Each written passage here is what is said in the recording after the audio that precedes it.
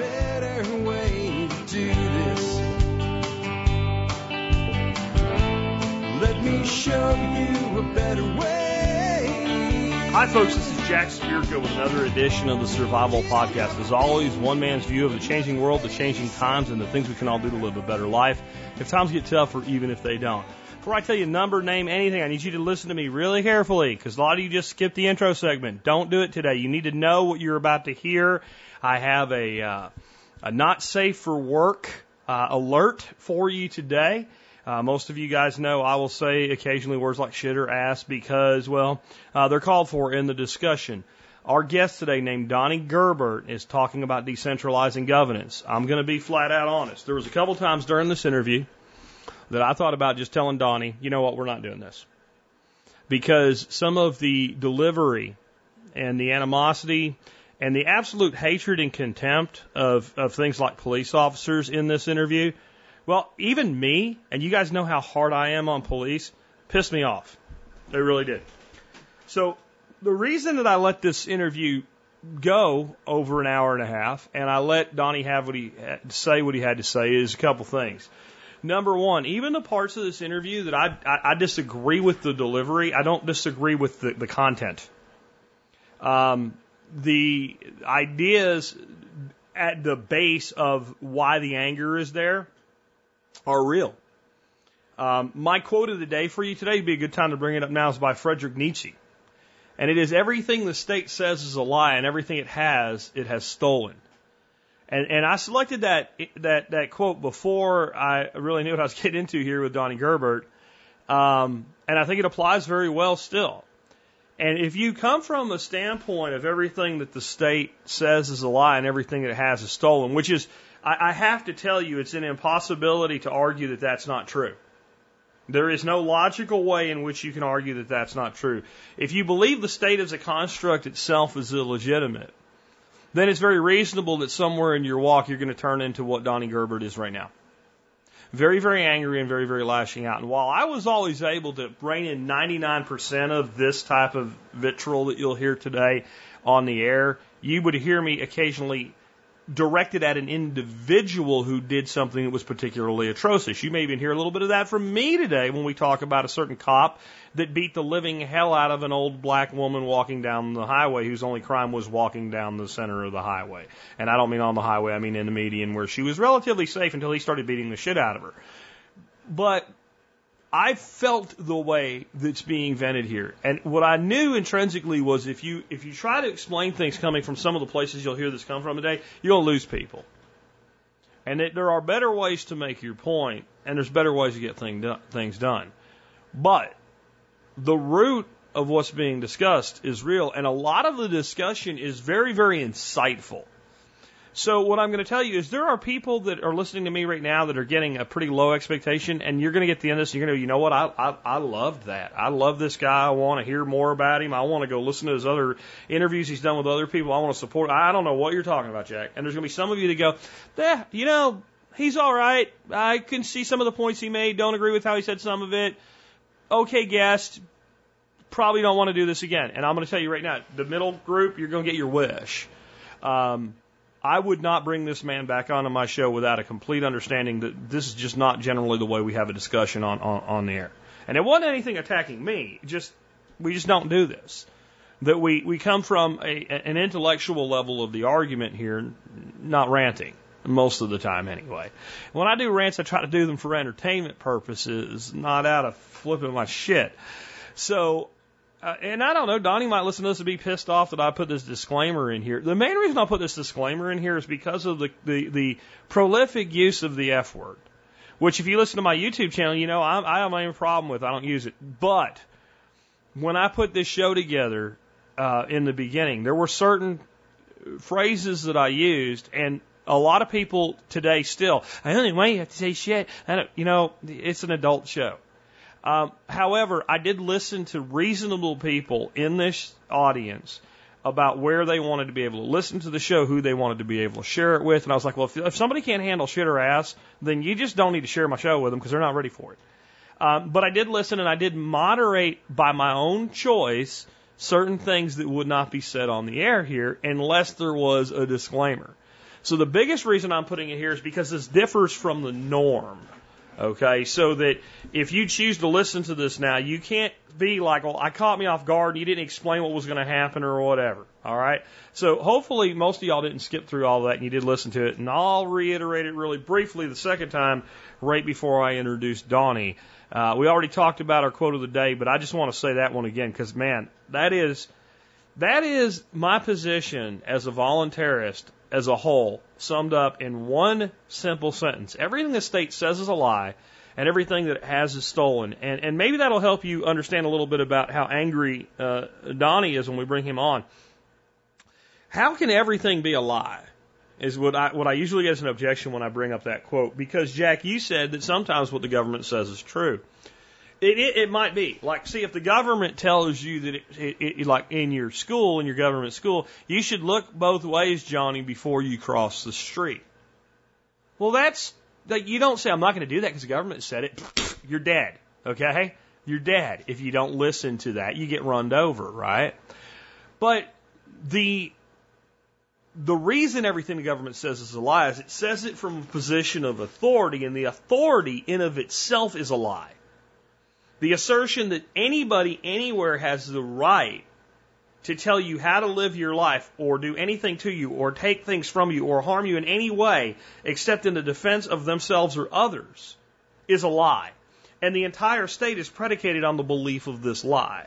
When I bring Donnie on, if you think about it that way, you'll understand, and even though you may not fully agree, maybe you'll be able to get something out of this interview. Before we do that, let's go ahead and hear from our two sponsors of the day. Sponsor of the day, number one today, is Safe Castle Royal. I call them the original survival podcast sponsor because they've been here for, a long time. Since I started the show in 2008. Well, actually 2009. Because in 2008, Vic Rontala at Safe Castle said, hey, we want to sponsor the show. And I said, well, I have like 15 listeners, and I don't think that that's a good decision for me or for you to give me money for 15 people to hear about you. Because I'll just tell them about you anyway for free, but how about I come back to you when I'm ready to take sponsors? Early in 2009, as I decided to start monetizing the show, I went to them and said, I got about 3,000 people now. You guys still want to do this? They said, yes, we made them a sponsor. They have everything you could ever want for your prepping needs. Check them out at safecastle.com. Next up today, knifekits.com. I really think that one of the coolest things you can do with your kids, dads and moms, is maybe build a knife with them. Maybe build a couple knives with them. So you'll learn how to use tools. You'll learn to do something you don't think you can do, and you'll build something that might just be around for a very long time. You might start a hobby, a side business, a side hustle, or even a full-time business. Who knows? KnifeKits.com is the easy way to get into knife making. You can learn more, well, you guessed it, at KnifeKits.com. And remember, Safe Castle and Knife Kits both do discounts for members of My Support Brigade, which is another way you can support the show. But we're just going to skip right into that. I'm going to go ahead and bring Donnie on. I want to say one more time. This is a not safe for work interview, and Donnie at times will say things specifically addressed at elected officials and police officers that many of you may find offensive. These are not ways I would choose to express myself, and you'll notice in this interview I don't express myself those ways, even though at some points I choose, since we're already down the path, to use the F word myself. I think once in this interview, I tend to direct my outrage at the actions of specific people where the outrage is to specific actions. And I'm also going to say that in this interview, you eventually will hear me toward the end, if you make it that far, tell Donnie, I think if tomorrow I hear that you got shot in the face and killed, I'm not going to feel good about it. I'm not going to be happy. I'll feel bad for you, but I'm not going to be surprised. And to be fair, his response to that was no, don't be surprised. So I am saying right here, that some of the ways this guy talks about how we should deal with law enforcement, if you do what he's telling you to do, even though he agrees when I push back on it, if you act the way he's inferring, that it is stupid and you should not do it. There are ways to assert your rights diplomatically with logic and reason and to stand firm, and you'll hear me talk about some ways that I personally do that. But if you approach somebody as an adversary, they're going to be an adversary. And I also think a few times in here he talks a little bit bigger than he is, just to be blunt. But I think the work he wants to do and the concept he has is important. And I hope if he listens to this that maybe he'll learn something from it, because I think I would have preferred for this talk to go more into the mechanics of how you actually make the system that he is proposing, which I find very interesting, work. But that's it. I think you'll get some interesting stuff from this one. I just don't want any bullshit from anybody out there. I can't believe I've warned you. And with that, hey, Donnie, man, welcome to the Survival Podcast. How you doing, Jack? I'm good, man. Hey, we've got you on today to talk about a subject that's near and dear to my heart, which is eliminating a significant portion of the state through what you're calling basically automating Congress, and doing that in some ways through blockchain, cryptocurrency, and things like that. So before we dig into that, which is a really cool subject, could we start out with, tell us a little bit about yourself. I noticed that you have a military background, and specifically, like, you come from the officer side of that things. And it always amazes me sometimes, I guess maybe not amazes me, I find it interesting, because I was a military guy myself, that people come out of the military where you're kind of conditioned to do the will of the state. I mean, that's really the purpose of the military in many ways. And yet, it seems some of our former military become some of our biggest advocates for reducing or eliminating the state. So, how did that happen for you, that you even ended up in this space? Well, I'm actually not. I wasn't an officer. The thing that I did is I bounced around with different jobs, and I trained exactly like an officer trains. Okay. My first job was logistics. My second was operations. My third was in the Navy. I did electronics technician. And then I was military intelligence. So when you rotate an officer through all of these positions, and I got inter service time because I did 2 services, that is functionally how you train those human beings into greater and larger aspects of the organization. I was just doing it because it was stuff that I didn't know how to do. Okay. But you're absolutely correct that those officers have to embrace the bureaucracy as a vehicle of change, whereas I didn't. I didn't have to really get too indoctrinated into how the system will just irrationally spend money and have you focus on your goal instead of the costs. And I always had this fiscal responsibility about me, and I really wasn't there to kill people for fun. I was there to learn how to do stuff and stand as a protector. So when you're looking at the aspects of protection, you don't really end up a state-minded person. You're not trying to protect the government. You're trying to protect the humans. The enterprise isn't the thing to be preserved. The people is what's to be preserved. And now the focus is to keep the pension machine on. Excuse me. So that's why you see all these people having these kinds of moral conundrums with, man, is Earth so messed up that we have to do this just to preserve civil society? And it seems that we've been kind of led astray in a lot of it.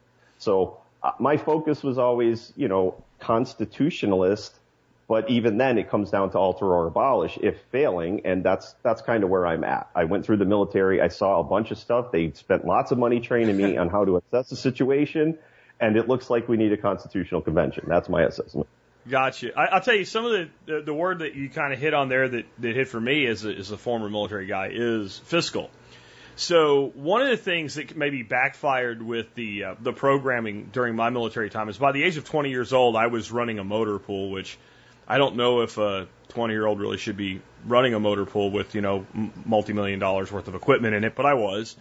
And I remember getting a very, very angry phone call from the XO one time because we were nearing the end of our fiscal year and I still had money in my budget.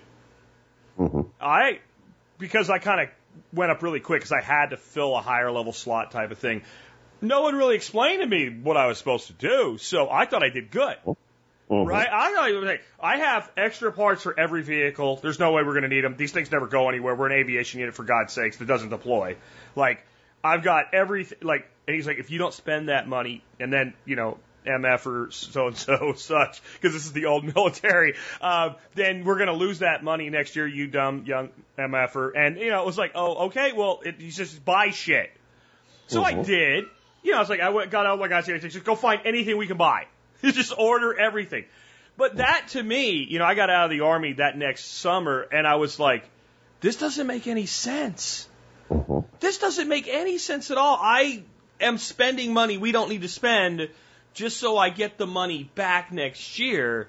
And then when I went into the business world, of course, that works totally different. So to me, the military, in some ways, it kind of backfired. That's just one, but I'm sure there's probably similar things for you that you came out of the military with some views of things that were like, hey, that doesn't make any sense. See, when you say backfired, I say intentionally screwed up. Okay.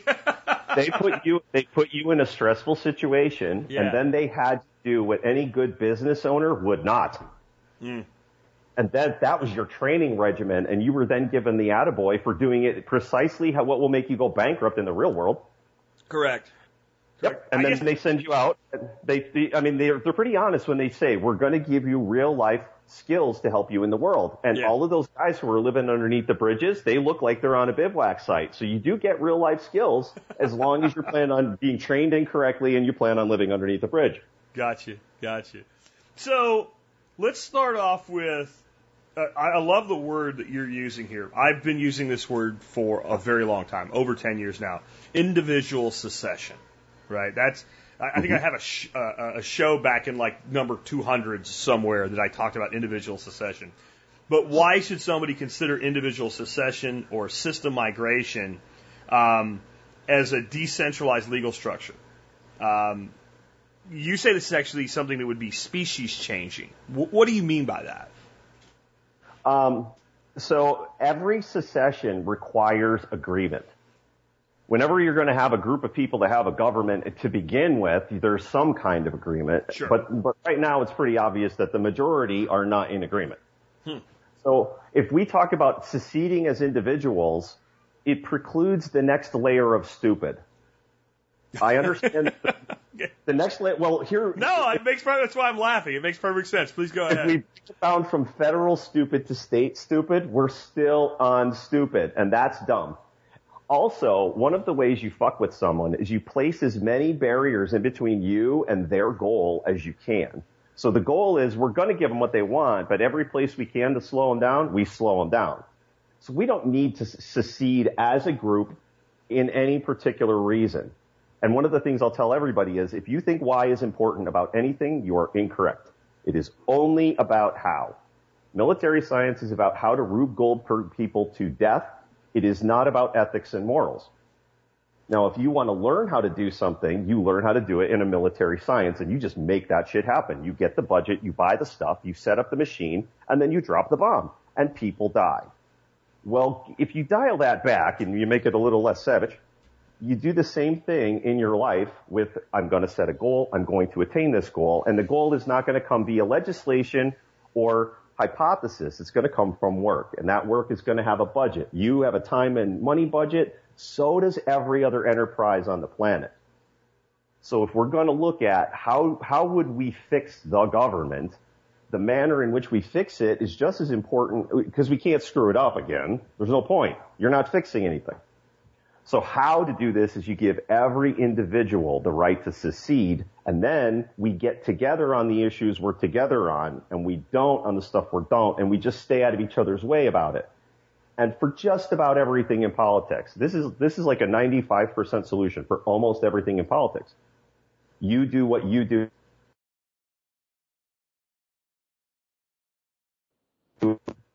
Oh, sorry, I got a phone call.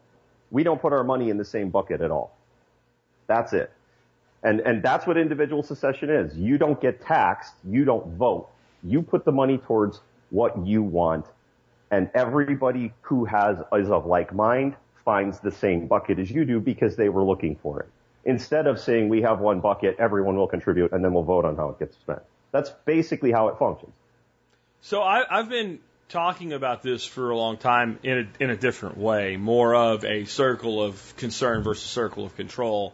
And a limited individual secession is what that results in, because I can then design my life with an understanding of the system to avoid and to redirect as much of that system as possible, but I still got to pay my income tax, right? I still got to pay my property tax if I want to keep my property. I still have to comply with certain things to drive on the state's roads, etc.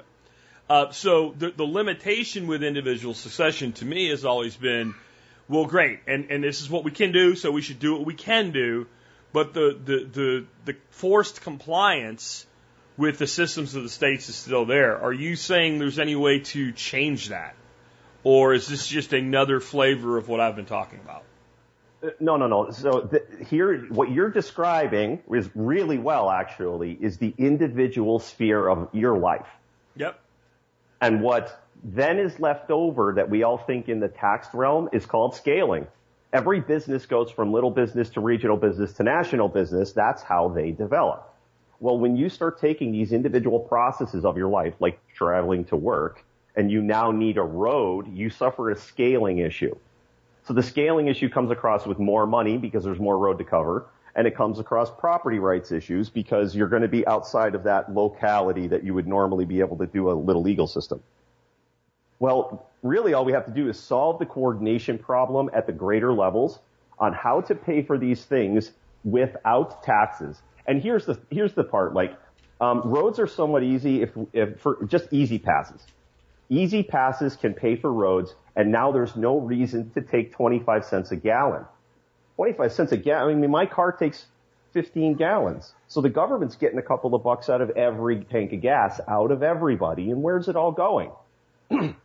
So we're really getting scraped dry by all of these bullshit systems that these people from yesteryear put into place, and now we're starting to really see it's more economic funneling. Once you get the scaling coordination problem solved, you get a senator up there who sits on that thing like a vampire. Sure. That massive amount of revenue is a great place for nonsense. So rather than having these centralized points that are pillageable by humans, the blockchain currencies are now they're not just making your own banking secure and your own wallet secure, but they're starting to destabilize all of the government systems that rely on currency printing to exist.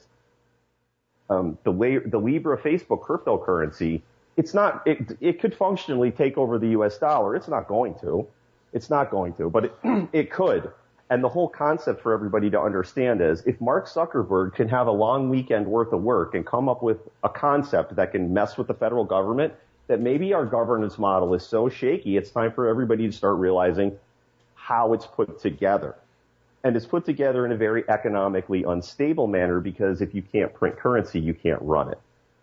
So now we all have to live in the adult world where the government, whatever people use that word for, it just can't have a bottomless budget that nobody pays attention to. And that's the reality we're going to live in. And all I'm doing is breaking it down into here's how to get the funding pools paid for at your city level. And then you might have some state issues, but probably not too many. And then everything else is functionally global. The nation state to you is just a long distance. So is Europe. So when we look at our government here in this nation, and I'm talking about the federal government, which in many ways is one of the more intrusive organizations that we have. I actually am a belief that some of the most onerous forms of government are the smallest. Like if you want to look at the government that actually screws people's life up the most, go down to something like an HOA, which is a private government. And they can have, because all the smaller bodies of government can do in our system is add to what the larger body already did. But the difference is, within a republic, if I get pissed off at Texas, I can move to Florida. And then Texas has to at least say, hey, you know what? If we do this bad enough, then people will leave. Like, people are leaving in droves from California right now. So there's at least some check on that system. The federal government, however, since it's encompassing of the whole republic, can cause misery everywhere because they can put mandates everywhere. Right. And that all stems from our Constitution, which many in the liberty movement tend to revere as though it were a holy document, as though it was written by virgin angels or something on the tapestry that was woven from the fabric of liberty itself or something. And I see flaws in the Constitution. Do you see a place where the Constitution fails? Let's start off just in philosophy as a whole. I guess we can have some fun by calling the Constitution the Shroud of Jefferson, because they treat it like the Shroud of Turin. Yeah. So it says right on there, alter or abolish. So my first argument to the strict constitutionalists is explain why Thomas Jefferson said we could erase it. And then I want the shithouse lawyer to explain that right up front, okay? Because they think that Thomas Jefferson said, do this 20 years from now. and then was alive 20 years after, and it didn't get done again. So I'm not hating. I'm saying we live in an era that is fundamentally so different that I think, as just thinking individuals, we might want to take it upon ourselves and revisit the enterprise entirely, never mind with the Constitution. But let's stick with it and say, okay, this is the groundwork. What needs to be fixed? Article 1, Section 8 is the right to tax, and it's Marxism.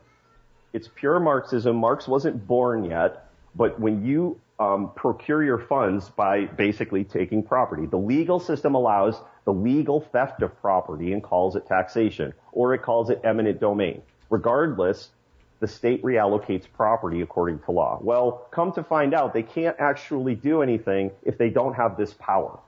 If you take this functioning ability of the legal right to reallocate property away from these people, they don't know how to do it anymore. Well, that means they never knew how to do it to begin with, and this isn't civil. We need a budget. We need to figure out the enterprise environment factors to actually get these things done instead of pretending that this method will cover the whole constitutional document, and then we'll talk about it as if it's the Shroud of Jefferson and we can't change it. So as soon as you take away taxation, this whole thing falls apart. However, how can you get taxes? There are merchants who can build the roads. They know their infrastructure needs. They would much rather not have these political middlemen in the middle doing their road budgets. So some of the merchants take on some extra duties to figure out their own infrastructure needs, but then they figure out their own internal Better Business Bureau plus Chamber of Commerce tax structure where they have a usage fee basically for all of the infrastructure of this town, and everybody gets to see both the budget for the shared resources and what the businesses are collecting, and they can all do that in an open ledger. So now you have this quasi-tax structure where the Better Business Bureau says, don't shop here if you don't like us paying for the infrastructure with 6% extra. And that's kind of the way it is anyway, and most people are not going to drive to avoid the tax. So that's kind of how you do it. Sorry. No, I'm just thinking, like, when you look at something like what's being done now with something like Bitcoin Cash and Simple Ledger Protocol, where you can have complete supply chain payments with a single payment, making it a little more simplistic than a road. If I had a small coffee shop and I didn't want to have employees because, well, the government tells me what to do with employees, and I don't want to have contractors because, well, the government tells me I can't have contractors because they're actually employees. So I just basically said, look, Donnie, do you think it's something you'd want to do to work as a barista at a coffee shop? And for some reason you said yes. Then we could just set up a smart contract where when somebody buys a coffee, you get a piece of it. And then when somebody brings the coffee, our coffee supplier, they get a piece of it. And as the owner, I get a piece of it. And as the landlord, the guy I'm renting the building space from, gets a piece of it. And that can run the entire supply chain on microtransactions. Right. So this could easily apply to roads. So, I mean, at that point, that, like you said, the merchants that have tendered the initial consideration to maintain and build and set up the road infrastructure, that would just be a pass-through thing to the maintenance of that road, which could overseen by a contract. So the money actually can't be touched for anything other than the roads, instead of earmarked by the politician that has 87 lobbyists, giving him money and buying him blowjobs.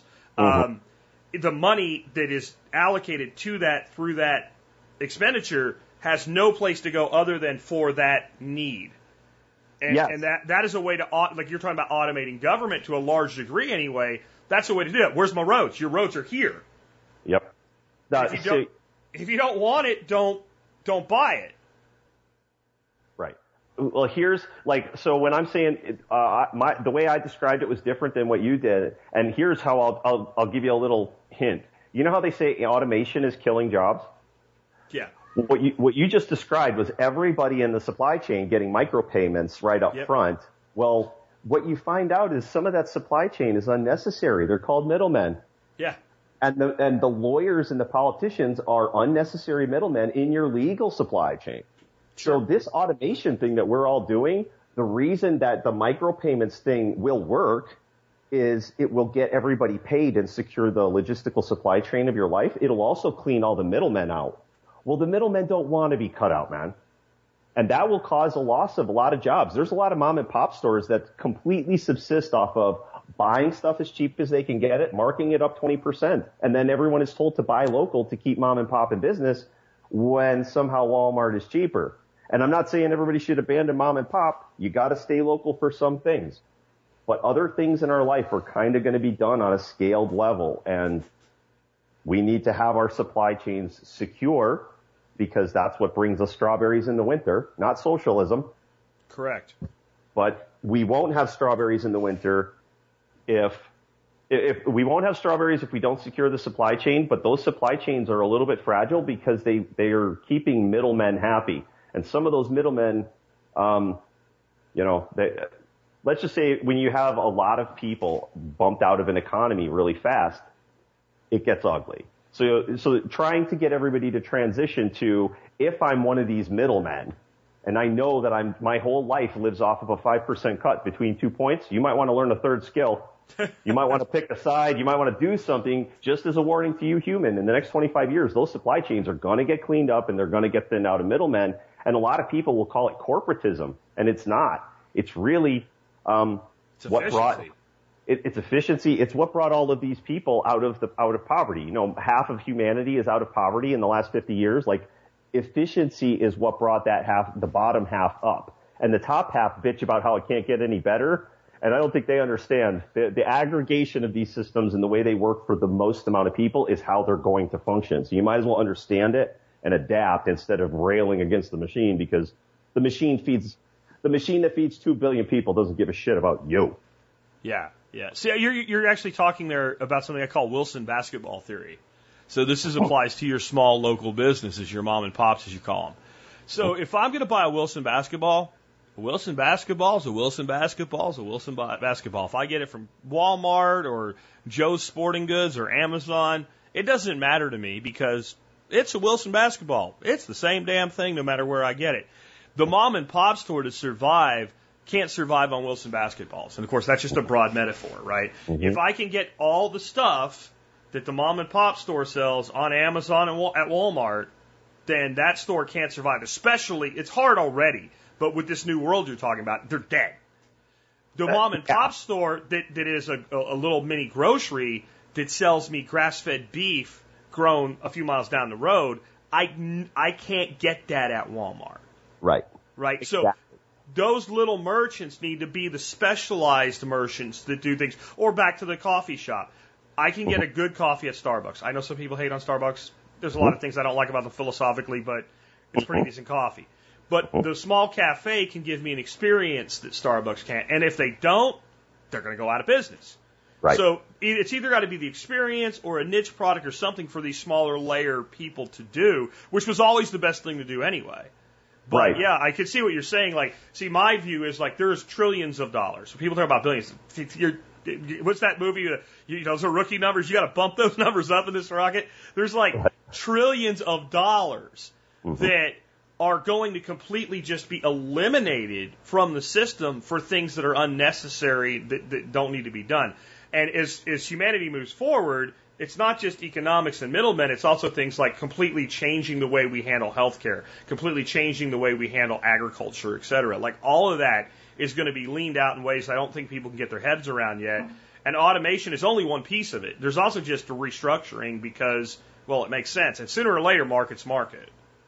I want anyone to justify how, if everyone is allowed, and the concept that we're not allowed to put our own money towards the endeavors that we want, that's ludicrous. So the fact that the system works in this way is a little bit dumb.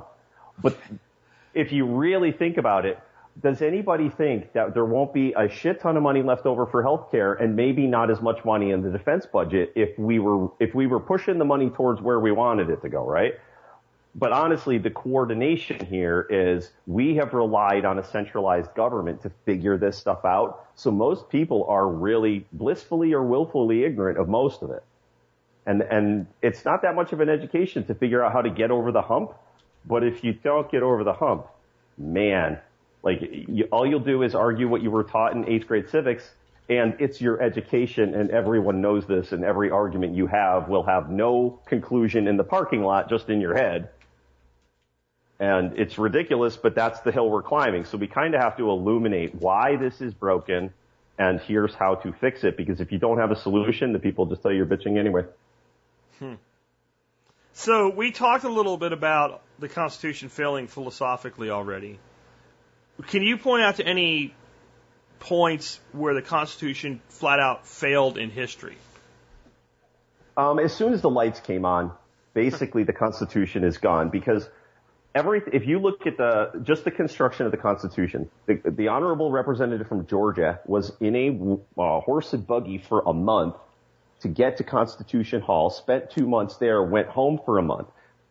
That's a really expensive trip, and he was off for 4 months of the year, and I think during the time frame, that was harvest. So this was an economically expensive trip that this guy had to make. And it took a long time. And you could have got somebody to go faster. You could have had fresh horses along the way, but information could only travel so fast. As soon as the telegraph lines went up, the most deadly people on the planet became lawyers, because they could guard each other's back on two ends of a transmission line, and they could make money as fast as they could talk to each other, and everyone else had to use horses. So that's pretty much when the methods in the Constitution that were supposed to, the methods that the Constitution were written under, the Byzantine generals problem got solved by the telegraph. So now all of a sudden it was a completely different environment. And that's the new environment that you're trying to keep your rights in. So the first people that lose are the businessmen. So then they either can't afford to put up more lines because those lines were expensive. So now they want to sue to make the lines a public good. And of course, they win that fight because now they lost their information security. Now their information goes as fast as the people who were beating them last year, except now they lost all their information security, and the people who were beating them last year know what they're doing. That's what public good for the transmission lines of information does. It basically just allows everyone to spy on them. Well, that's kind of the nature of the system. So we have to have a system and prevent spying. It doesn't mean that the Constitution doesn't really work anymore. It means that technology's just surpassed it. So that's pretty much the end of the Constitution, and that was way before we were born. I think the other problem that people that revere the Constitution, again, like you said, is the shroud of, I would call it really more accurately, the shroud of Madison, is that they focus on, their constitutionally protected rights. And it's almost like people have forgotten, your history, or, early American history 101, where the Constitution was not designed to protect your rights. The Constitution was designed to empower and structure the government. Then after they did that, and people started to be, hey, wait a minute, hey, we just fought a revolution, and you guys had this Articles of Confederation, and we were told this was going to be better, and hey, now what about, our freedoms and our rights and limits on you? Oh, you know what we should do? We should come up with this Bill of Rights thing, right? And that most of the things that people talk about when they talk about the Constitution, especially in the liberty world, are things that are in the Bill of Rights, which were amendments to that original document that gave the power to government. So one created the monster, if you want to think about it that way, and then the second one attempted, let's put some limits on the monster. And I guess the other thing people forget is I think there was something like 22 or 23 proposed, maybe it was 28 proposed amendments, and only 10 of them got through. That was the monster already saying, hey, I'm not about all these chains. And then I think you brought up a great point with technology. When I look at the Constitution as written, and I think back to the late 1700s, early 1800s, I go, I see what you were going for. I understand what you were trying to do there. And then when I look at a modern world where we have technology that these guys couldn't even conceive of, I feel that it's outdated. And the reason I started out with the concept of the Bill of Rights is I think when you say that today, people think that you're talking about the founders didn't know that we would have repeating arms or something like that, and they're not covered. That's not what I mean at all. In fact, what I'm saying is because the Constitution is outdated, there's a greater threat to your rights today than there should be, if that makes sense. Yeah, well, the Constitution was supposed to be there to protect your rights, and you accurately describe it as it's a monster that needs reins. Well, wait a minute. This isn't a real monster. It's not a real monster. It doesn't require to be slain. It requires an adult with a Sharpie to draw on it and scratch some stuff out. Because if you created a monster and then think it needs reins, you've completely missed the point. You just go and slay the monster you created and make it better. Or we could revere it as the Shroud of Madison and then say we have to fix the monster. We have to alter the monster. We must believe in monster, but limited monster, just limited monster. And no, it doesn't work like this.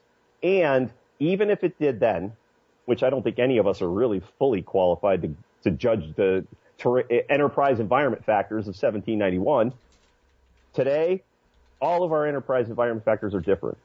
So regardless of, I mean, Mark Zuckerberg has a cryptocurrency. I mean, it's out of Sweden, so all the stuff that you saw in Congress was fake, because it's going to happen, or it's not, but it won't have anything to do with federal government assessment of the situation. It just won't.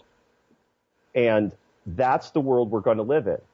So we have to adapt to our technologically changing situation. And I'd like to just submit to everybody, psychological warfare is a very, very loose term. And in the military, they'll tell you it means the presence of leaflets falling on your head telling you to surrender. And I will tell you it is any state of deception, misperception, and or delusion, however you want to bracket that, or ignorance. Deception, delusion, or ignorance, and you have to validate your way out of that situation. How many people on the face of this earth right now are in a state of ignorance or not fundamentally understanding because they're physically uncomfortable, they're suffering some sort of physical delusion that they think they could do it another way, or is someone deceiving them to think that it's some other way right now? And I would say probably 7 billion out of the 7.5 billion people on this planet are suffering from psychological warfare since there were 3 radio stations on the planet. As soon as you can get bad information from 2 sources, now you can suffer from deception or delusion or whatever. Well, you can even suffer from it to the point where you completely contradict your own valid opinion. Mm-hmm. A perfectly good example of this going on right now. Trump finally did something I completely agree with. Let's pull troops out of Syria. Now, if we could just keep pulling troops out of everywhere, that'd be great. I'm watching people, my friends on the right and the so-called libertarian right, losing their minds now about how horrible this is and we're abandoning the Kurds and there's going to be genocide and what have you. But these people to the letter, I've known most of these people, a decade. To a letter, were losing their minds and talking about how stupid it was and how wrong it was when Obama decided to send troops into Syria in the first place. So here they are in complete conflict with their own opinion, but you're stupid for pointing it out. Now, to me, that is the mechanism of control, because yesterday we started getting reports in from the media as though the whole of the Kurdish people were being wiped out by chemical and nuclear weapons at the same time, or something like that, because, we have to stop the ending of a war. We can't, we can't have the U.S. actually withdrawing from anything, anywhere. And I've said to some of these people, well, we're in over 100 countries with our military presence. Name 5 that you would withdraw from. And right. Most of them couldn't name any. Right. And I'm going, well, this is a perfect example of the programming is so deep, and that is a form of the psychological warfare that you're talking about, where the person can't even be consistent with themselves. Right. Well, they believe in the mission. They have not assessed the cost. They do not understand the enterprise environment factors. They know that there are people deployed to 100 different places. Even if there were only 5 reasons they were deployed, you'd have to know what all of those 100 were doing and which of the 5 reasons they were deployed, and then you'd have to defend them for those reasons. Sure. And the reality is, nobody, and I mean goddamn no one, knows really what's going on, because we're all relying on each other for other pieces of information. And then we are taking action on it based on the information we're getting. And a lot of the SF guys are coming back, special operations in general. They're all coming back and they're saying, this is a self-licking lollipop. There isn't one motherfucker who knows what's going on here. And the beautiful thing about getting injured, and I had 8 surgeries instead of 8 deployments. I only had 2 deployments and got lots of surgery. I volunteered a couple times for special operations, got wrecked. But all of those guys, they end up as close. I got a phone call. They end up as close to the problem as possible, getting most traumatized, getting what they feel is the most information. But when they start trying to walk it back, saying, okay, we're obviously in a fuck show, how far do we have to walk this back before this mission isn't stupid anymore? And most of them are starting to figure out it's Washington. So this is more my all enemies domestic tour. I've already walked around 4 different MOSs, 2 different branches of the service, and both sides of Iraq. Nope. This is not the way to do that. We have been misled by the politicians, and the warriors have to admit that. And this is real, honestly. The warriors are the ones most immersed in psychological warfare because we're getting narrative from one side, we're living it on the other, and we know one of them is bullshit. And the narrative is the one that we don't have at the time or the resources to track down, and the reality is the one that we're just printed. The money for the Defense Department is fundamentally printed into existence so that we can go track down the problem. And we're not helping because the problems are coming from Washington. They're not coming from the deployments. The deployments are a second or third order effect of bad information upon everyone.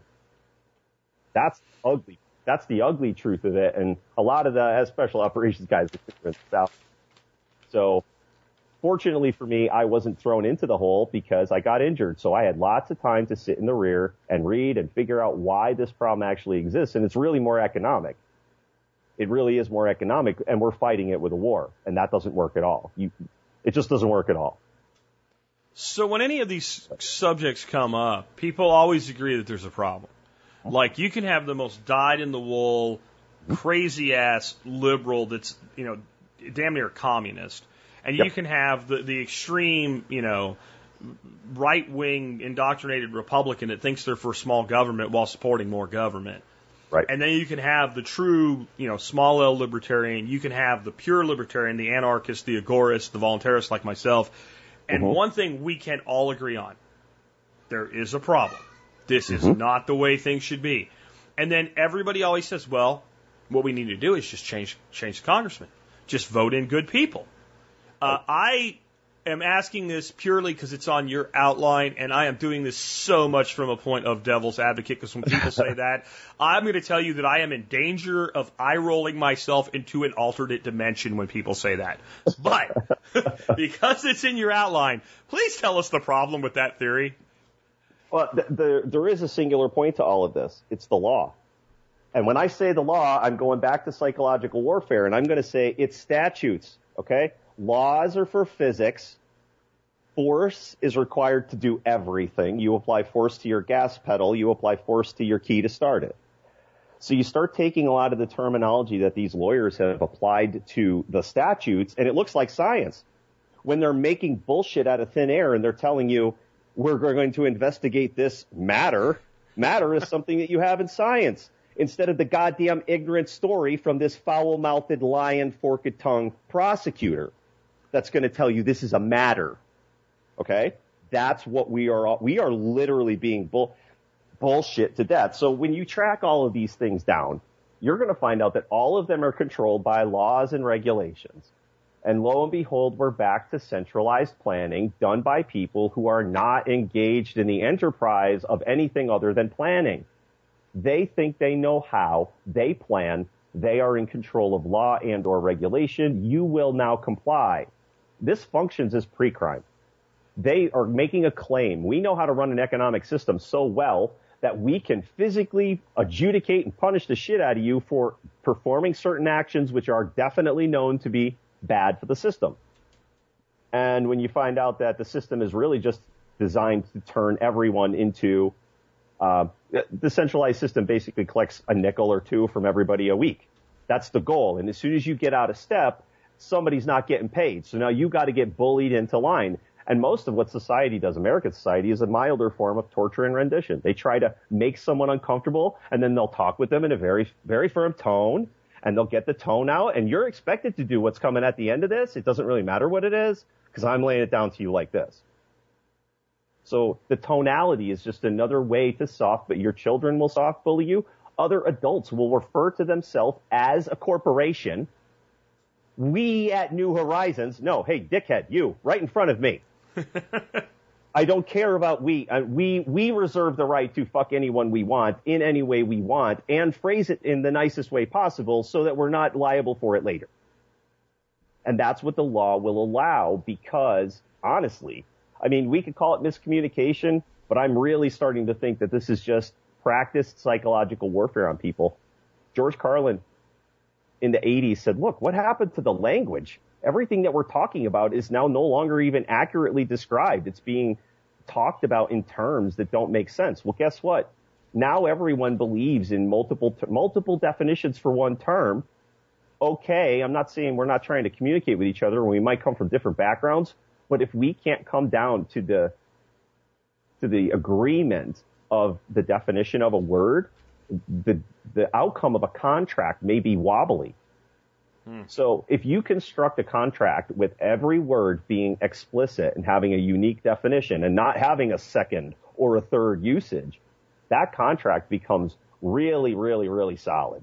Like you have to go outside of the contract pretty much to break it. American contracts are not written that way, and it's because the law is intentionally constructed so that the lawyers can arbitrage a very, very lucrative lifestyle between the definition 1 and definition 2. That's their life. So, I mean, part of me, just the way I look at it is with the system being the problem, it doesn't matter who you sent there. Like, and I don't care which one of those people I described you were. If you got 100% of the Congress and the Senate and the President and the justices on the Supreme Court to all be people that you individually hand-selected, you'd hate yourself in 6 months. Right. It wouldn't matter, right? That system is not designed for people to change it. It's designed for people to become a part of it. Right. And the part that actually controls it, you don't even see. Right. Right. Unless if you see the Fnords, you see the Fnords, but very few people do, and I'm sure less will even get that reference. But when you start bringing stuff like this up, people start fearing, the whole system will fall apart, and it's what gives us everything. And they bring up the roads argument, infrastructure, fire departments, cops, defense, like basic protections of the law. How do you replace all that and get rid of all these people at the same time? Well, here's the best local hint I could give to everyone, and it's how to get rid of your police department and why. Okay? Your police department is pulling people over. When they do so, they are making an assumption that you are engaged in commerce. These humans have no right to police anyone, but they are assuming you're engaged in commerce. You are not assuming that. You are just assuming that they are allowed to do whatever's about to happen. So they turn the lights on, they come up, they'll touch the back of your car so that there's a fingerprint on it in case you hurt them. Then they'll come up to you, they'll start making claims. If you think you have to give them your driver's license, then you'll start providing them information out the window. Now, some lawyers will pipe up and say, as soon as you signed a license, you're now engaged in commerce. Okay? Then we need to get rid of licensure from the state because those people don't give us permission to do nothing. But regardless, the legal system doesn't report to these mouthy lawyers who think they get to catch, we turned the words, so you get to pay the money. No, faggot. You are a servant. You don't turn the words around and then stick us with a bill unless you want a partial solution, which looks like your teeth getting knocked out, servant. So we have to start putting these public servants back in line and reminding these people that if you're going to write laws for us, you're only going to apply them when we tell you it's okay. That means we agree to it. Well, that whole thing, that whole concept right there, the idea that you can stand up to yourself, to a cop on the side of the road who's making erroneous legal claims and trying to get you involved in contract, if you have to do that because this guy has the legal right to do it, the system is shot. That system was put together by a king who now is more than willing to have you as one of his loyal subjects as long as you obey his knights. The end. And that's not okay for anybody to have anyway.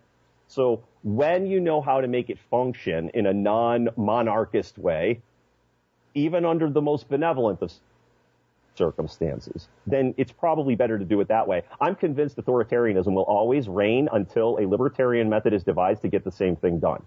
Because humans will not live without that thing being done until we can figure out how to do it nice. We want that shit now.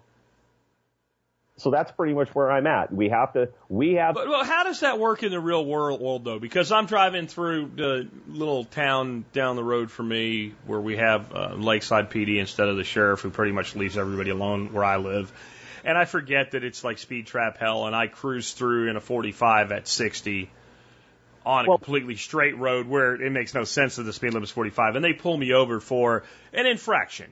And they ask me for my driver's license. If I tell them to go fuck themselves, I'm going to jail. You can stand on whatever, at minimum, I'm going to jail. If you can stand on whatever side of right you want to, but in the end, I've got a guy standing in front of me who will use whatever force is necessary, including bringing more people to bring that force to me, to make me comply. So it may not be right that I have to comply. But not complying is really not a good idea in that situation. And I would certainly not recommend that anybody that listens to this show follow that advice, lest they end up in handcuffs, sprayed, beaten, or dead.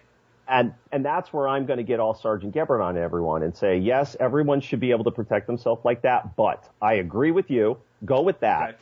And then let's have, now I'm still going to be Sergeant Gebert, and I'm going to say I have a real problem with these second-rate protector piss boys enforcing contracts so that they can have a job and pretend that their job is protection. I'm done with that. So I'm really more about creating a culture where that guy doesn't exist at all. That guy is a mall cop. So when you switch your systems over to private property and private, so to fire your cops, it kind of looks like this. There's a program called Cell 411. You can get it for your cell phone, and it allows you to just make decentralized networks of friends. Yes, it's a little bit of work to get all of the people into Cell 411, but when your community's on board with getting rid of your cops because they're a problem, the coordination problem comes around outrage, and it could get solved pretty quick. So once you have all of these people together, you need a kind of credentialing system just to make sure. Now, Texas has this, you go take a certification class for private protection, and then the employers want you to have this certificate. It's not licensure. It's not permission. It's I have taken a competency class at this place. They put out this standard material. I know how to do it. You may now hire me for private security. This guy isn't allowed to gallivant the countryside and pretend that he's allowed to give me infractions. I don't know I stand up to cops, but anyone who thinks they're allowed, like a hall monitor, to just grab you from the side of the road and give you an infraction, all of you humans are suffering from poor self-image, okay? Some random human just giving you paperwork because he's dressed up like someone who will protect you in a different instance? Nope. Sorry. You have to stop pretending that these guys are protecting you in one instance, and then when you really need them, then they'll be available for you, and you just pay the ransom now. It doesn't work like that. It's not going to function. And when you find out how murders happen and real violent crimes happen, the rational thing is cops are minutes away, because that's what happens. You don't have personal security. So rather than living under the illusion that you're going to get help at the very moment you need it the most, you need to make yourself a little bit more resilient to getting attacked, where you can lock someone out of your house and minutes will count, and then you can call for backup. But when the backup arrives and then they have a mandate to sniff around and see if they can get you involved in a case, there's no reason to call them. So to get rid of your cops, you get Cell 411, you get your community involved, you'll find a bunch of guys who are more than willing to deal with real issues. And you can reorganize the police department more like private. They get insurance. They'll show up to your house just like your cops will, but they're insured, so they won't shoot the dog on sight because they're not immune. They won't shoot anyone else unless they have to defend themselves. They'll definitely make sure there's batteries in those body cams, because the goddamn amateur excuses from these ignorant motherfuckers need to come to an end. If your equipment isn't working, you go to jail forever. Fuck you. But nope, the system will definitely allow these people gone. So this is really incompetence. What the vast majority of nice, decent, don't know how to defend themselves, but really respect other people, they don't know what real defense looks like, and it's definitely not your cops. So they really have to break out of this cops are your friend, officer friendly. He is not friendly most of the time. So just keep that in mind, and then say there's some good ones. They don't need the immunity. They know it, and they're more than willing to work without it. Let's give them the opportunity, and we'll scare all the piss boys away. And then you see who your real protectors are. And listen, like you said, your sheriff doesn't fuck with people because he's not in the business of fucking with people. There are plenty of places that don't need Donnie's help at all. They're listening to me like, my sheriff doesn't fuck with anybody. Good, great. I'm glad. It ain't like that everywhere. And the places where this happens, these are the cops. Like, I can think of Albuquerque. Man, I haven't heard a good cop story come out of Albuquerque in my whole life. So there's a culture. I mean, I see what you're meaning. I think part of the reason that the sheriffs don't bother anybody, in my area is because they have such a large area and limited resources. So they only do what needs to be done. Where you take a town like Lakeside, the little town I just mentioned, and there's like 1,300 people in the town, and they have like 6 cops, plus a chief. Right. What the hell do you need 6 cops and a chief of police for in a town of 1,300 people when you do already have the backup? Because the sheriff's deputies around here, provide backup. So does the state police. If there's some sort of major thing that happens, how much policing do 1,300 people flippin' need?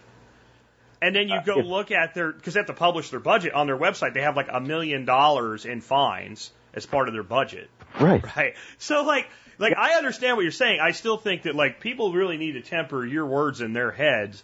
Standing up to police is one thing. Being stupid with police is another. And maybe you don't mean it that way, but I can see how it might be interpreted that way. And in the end, getting shot won't help you be more free.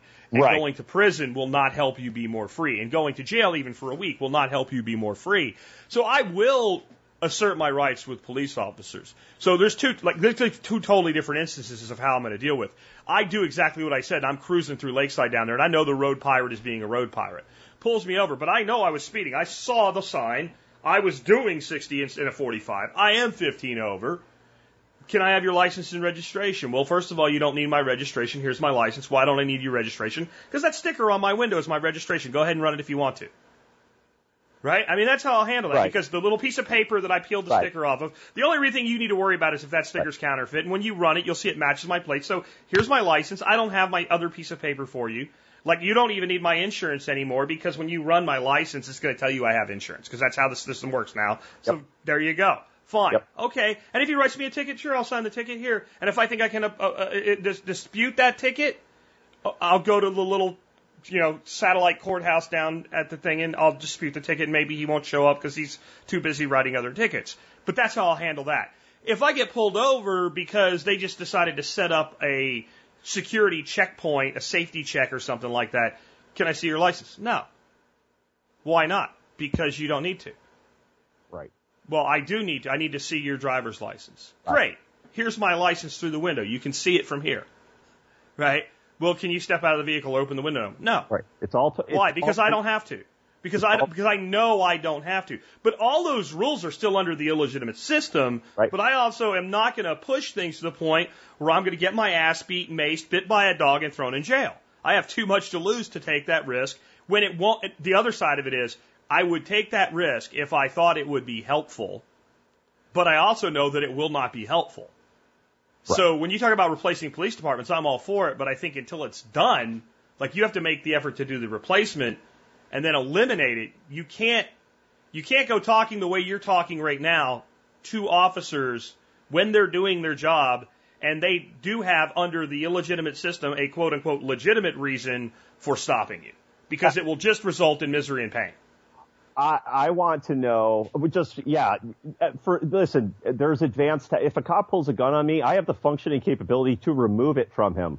So I'm not necessarily recommending anybody attempt this, but you must understand what it looks like to defend yourself. I don't work for anybody. I don't care who this random human is with the declaration of a badge, but you guys, everyone has to go as far as they can. And here's where it's easy. Here's 2 points that everybody has to ask themselves a question. How are the cops budgeting $1 million worth of infractions in, but they have the option to let you go on the side of the road, right? Because it's not real crime, and they have the options to walk away. How do they budget $1 million worth of opinionated bullshit? And the answer is it's all a lie. The second is, if you think that first statement wasn't a lie, every road that you drive on is rated for an 80,000-pound truck. And every speed limit on that rated for 80,000-pound truck road is rated for an 80,000-pound vehicle. How is my 2,000-pound shitbox even supposed to comport to the same speed limits?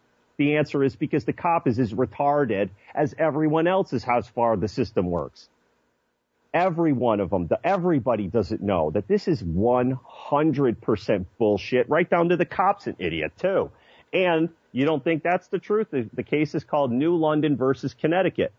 You're allowed to hire dumb cops instead of putting them on a contract because they'll get bored and they'll quit before the training is done. So the military does this with a contract, but now the law says, the current precedent in case law says we're allowed to exclude smarter cops to ensure the stability of the training budget. So if we're going to allow the law to matter, it's just a statute. It's just a statute. And then they're going to tell you that the solution looks like hire dumb cops instead of put smart cops on a contract. So at a certain point, you have accepted that other really stupid humans are in charge, and then they're going to send their ignorant ass minions at you, and then you have to deal with those minions. And I'm just saying, as long as we are all as a people, as you as an individual, and then we as neighbors are going to look at this process and say, these random humans are immune to shoot people when their very existence doesn't really make sense, then we have to stand up for ourselves. And I'm really just about the organized defense. Sell 411, get yourselves integrated into a neighborhood watch, because the neighborhood watch is what you need. You don't need law enforcement. Gotcha. All right. So, what makes all of this possible? How do we actually get all of this done? So the first part of this is just looking around in the landscape.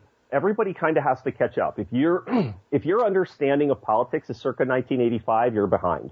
If it's 95, you're behind. If it's 2005, you're behind. You have to get current with politics and understand if the Libra cryptocurrency can shake all these governments, then everybody has to take a minute and say, okay, the manner in which this is all happening is through currency debasement. That's where all of this comes from. It comes from people understanding, so there's some education, but then we're going to move some of our dollars into the cryptocurrency market where the government can't mess with it anymore. And there's lots of information that says that they can. Just go learn how a blockchain works. Private key cryptography keeps pretty much everybody out. That's how it works. There's very few terms and conditions. Blockchain systems are way better than fiat systems. So anybody who has an argument that the US dollar should remain on a non-blockchain system is in error. They're only going to add problems by not transitioning the dollar to a blockchain. They're going to ask for more fraud. They're going to ask for more debasement. So you have to understand your currency, never mind what the government fucking tells you, your currency has to be sound. So you're going to want to move it into a sound blockchain system. There are some that call themselves blockchains. They're not. You can go figure out what they are. But as we take the money away, then we come with, basically what happens is like a Berlin Wall. Nobody in the Soviet Union wanted that economic catastrophe. The people running that currency ran it into the ground as fast as they could, and then they left. Well, that's kind of what's happening here, only they're not doing it as fast as they can. So at a certain point, you're going to see the federal government lose the fiscal ability to perform certain acts. The end. That's just how it's going to happen, just like it happened in Russia as it happened in the Soviet Union before the wall came down. So we can take that legal system and say, here's how a second legal system would work, and everyone gets to use it like a lifeboat. So you leave the other system alone. And the goal here is to get the system. Cops, judges, all of this, we all have the right to walk away from it. And if we don't have the right to walk away, then we got a bigger problem than what Donnie's talking about. But we don't. We really don't have that problem. We just need to understand that the legal system needs to be revamped. And that happens by everyone making their own laws. And that doesn't sound intuitive because you were trained on a legislature. But what's really not intuitive is someone who doesn't know you writes laws for you and then sends another stranger who doesn't know you to enforce them violently. That's what really doesn't make sense. So my book is free, and reading it will give you the lay of how do you get a legal system out of every single person being their own senator. That's all of, I'm not trying to say we're all going to get titles, LinkedIn titles, and we're all going to be senators. I'm just saying everybody plays on the same level playing field. Everybody. There's no presidents, but there's no voters, and there's no congressmen. Everyone is their own senator, and that's the functioning level of how a DIY legislature works. And you don't bump into all of the other senators. You only bump into the ones at whatever committee meeting you all show up to. And that's how it works. And then you will decide, because it is now an in-group, the in-group will decide how it gets organized. And the people on the out of the group, they have no say in it, and they don't have to pay for it. And it's much easier to separate all of our issues legally in this way than it is to try to do it any other way. I can't help you from here, but I can help you from here by showing you how to help you from there and leaving you alone. That's how I do it. So one of the things you say is that the concept of intellectual property is killing us and the law. What do you mean by that? Okay, so intellectual property, when I was writing this book, I was trying to figure out all of the facets that someone could prevent me from putting a piece of information out. Call it a bit of idealism. I was looking at it like this. If I could get 15 seconds on the Super Bowl to tell 1 billion people the best piece of information I could get them in 15 seconds, it wouldn't be 15 seconds. It would be 4 seconds worth of teaser and 11 seconds worth of information directing you to a big pile of information. So that's all it really is I have a big pile of information for you. Once I get them there, what do I tell that big pile of information to people? So I can imagine you're dumping chlorine in the information pool. How am I going to chlorinate the information pool? And it is letting everyone know all of the processes that you are being defrauded by right now. Everybody hates fraud. Everybody hates fraud. And that's how the system is functionally. It's many, many, many fraudulent processes. So one of the fraudulent processes is a claim that you have an idea and I have the same idea, but the law is going to prevent you or prevent me from doing it because this group of people says that you hold the intellectual property. Well, intellect and property are two different things, and I can't own both unless I own you. Period. And to apply this to the law, you're not allowed to write laws. The intellectual property for legislative production is vested in not you. So if you're not allowed to write your own laws, I guarantee I could screw you. But so now we're back to alter or abolish, just by the mechanics of the Constitution. To prevent representation fraud, I must put you in that position to get that fraud surface away. Now we're back to alter or abolish, and you have to write your own. So then it really becomes a class of how do you write your own laws? Step 1, don't murder. Step 2, don't rape. Step 3, don't steal. Everything after that is an opinion. Some people will say stealing is an opinion. Some people say murder is an opinion. One human being removing things from another beyond their permission is the violation of another human. It doesn't matter how you phrase it. So if don't hurt people and don't take their stuff. Right? Kindergarten 101. Don't hurt people. Yes. Don't take their stuff. Yes. I believe anything beyond that is an opinion. Right. Because as long as you and I agree to whatever you and I are doing, it's nobody's business but ours. The minute you say, this is my thing, Jack, and I don't want you to take it away from me, and I punch you in the face and take it away, now I've transgressed against you. There is not much we need beyond that. And then people say, well, what about, somebody's doing something and it's leaking chemicals onto somebody else's land? Okay, now you're infringing on my land. Right? Who owns that land that those things or whatever are happening to? That's really simple. Yep. Are you hurting people or taking their stuff? And if you're hurting my property, you're hurting me because it's my property. You have no right to it. I do. If you contain your shit on your property, then I really don't get much to say about that. That doesn't mean what you're doing might not be a bad idea, and I don't think that we can shut down the concept of a war of ideas. Like, it's up to me then to convince you through logic and reason that maybe there's a better way to do things. But it's up to you whether you do it or not. I don't know why that seems, and when I talk like that, you know what I'm told? You're crazy. Right. You're crazy. Like, these people have Stockholm syndrome, but I'm the crazy one because I think that it's as simple as don't hurt people and don't take their stuff. And the first place you learn that is in kindergarten. And then the next thing they teach you is how to violate it. Because the system that's teaching it to you can't follow the rule that it's teaching. It's impossible. You are required to share. Yeah. Yes, it's forced sharing. It's not that sharing is not a virtuous thing. It's that you're not allowed. So now all of a sudden, The intellectual property of, you said the war on ideas? The concept, when you enshrine intellectual property as a legal concept and you're going to enforce it, that is a war on ideas. You're literally saying that guy over there has the ability to produce and market something that everyone will benefit from at a greater pace than I am, but I have the legal right to do it. And the claim will be because you thought of it first, but nobody would know that. I could make a legal claim that I thought of something before you, and then prevent you from putting that solution into the world until I could capitalize on it. So that really is the war on ideas, and the very concept, when applied to law, says you can't write laws, but when applied to everything else, says someone else defines that which is property, all the way down to the stuff that's in your head. So that's not my opinion. That's how it works. So anybody who has these arguments for the system in any way, shape, or form, they fundamentally don't understand them. And I'm not hating on those people. Like, I had a lot of resources dumped on me so I could sit around and observe the problem. So the fact that someone else is caught in the fight, yeah, I understand. Gotcha. So how do we get there? Like, because you're not the first person to come up with a new way to run the country. Mm-hmm. You won't be the last. And pretty much, I've heard a lot of great ideas for 40 years now. Yep.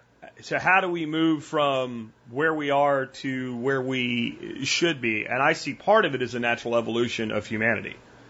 So when I see, yeah, there is a bit of that. When I'm looking at, in the securing of my own intellectual property for the book, I had to give it away. I had to give it away because if I was to get involved in a contract in America for money with a publisher, that's it. I've received remittance and they could shelf my material. So I'm down to, I put cryptocurrency addresses on my site in my book.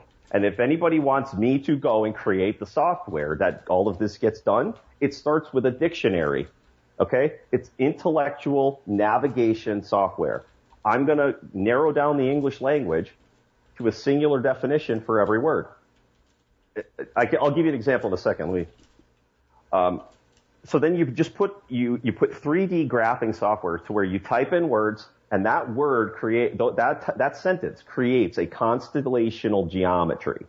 It just looks like a little stick geometry. It doesn't have to be special. It has to be unique.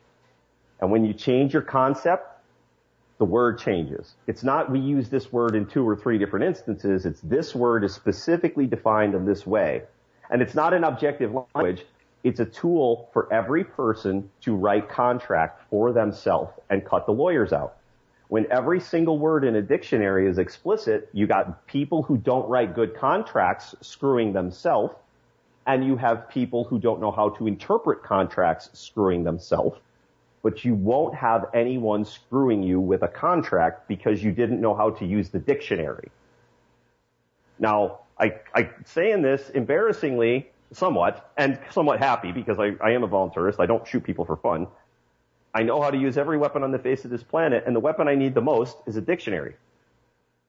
That's the weapon I need the most. And from this dictionary, I can create contract and software and translation tools to put things together that will allow individual secession. First is the dictionary, and every home school, everybody gets that. Everybody gets a copy. That has to be open source.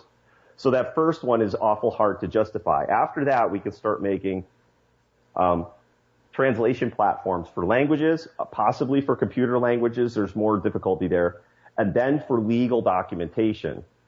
And that legal documentation is what allows individual secession, because you might not agree with the contract because of the wording, but you and I will be in absolute agreement on the wording because there's an answer key.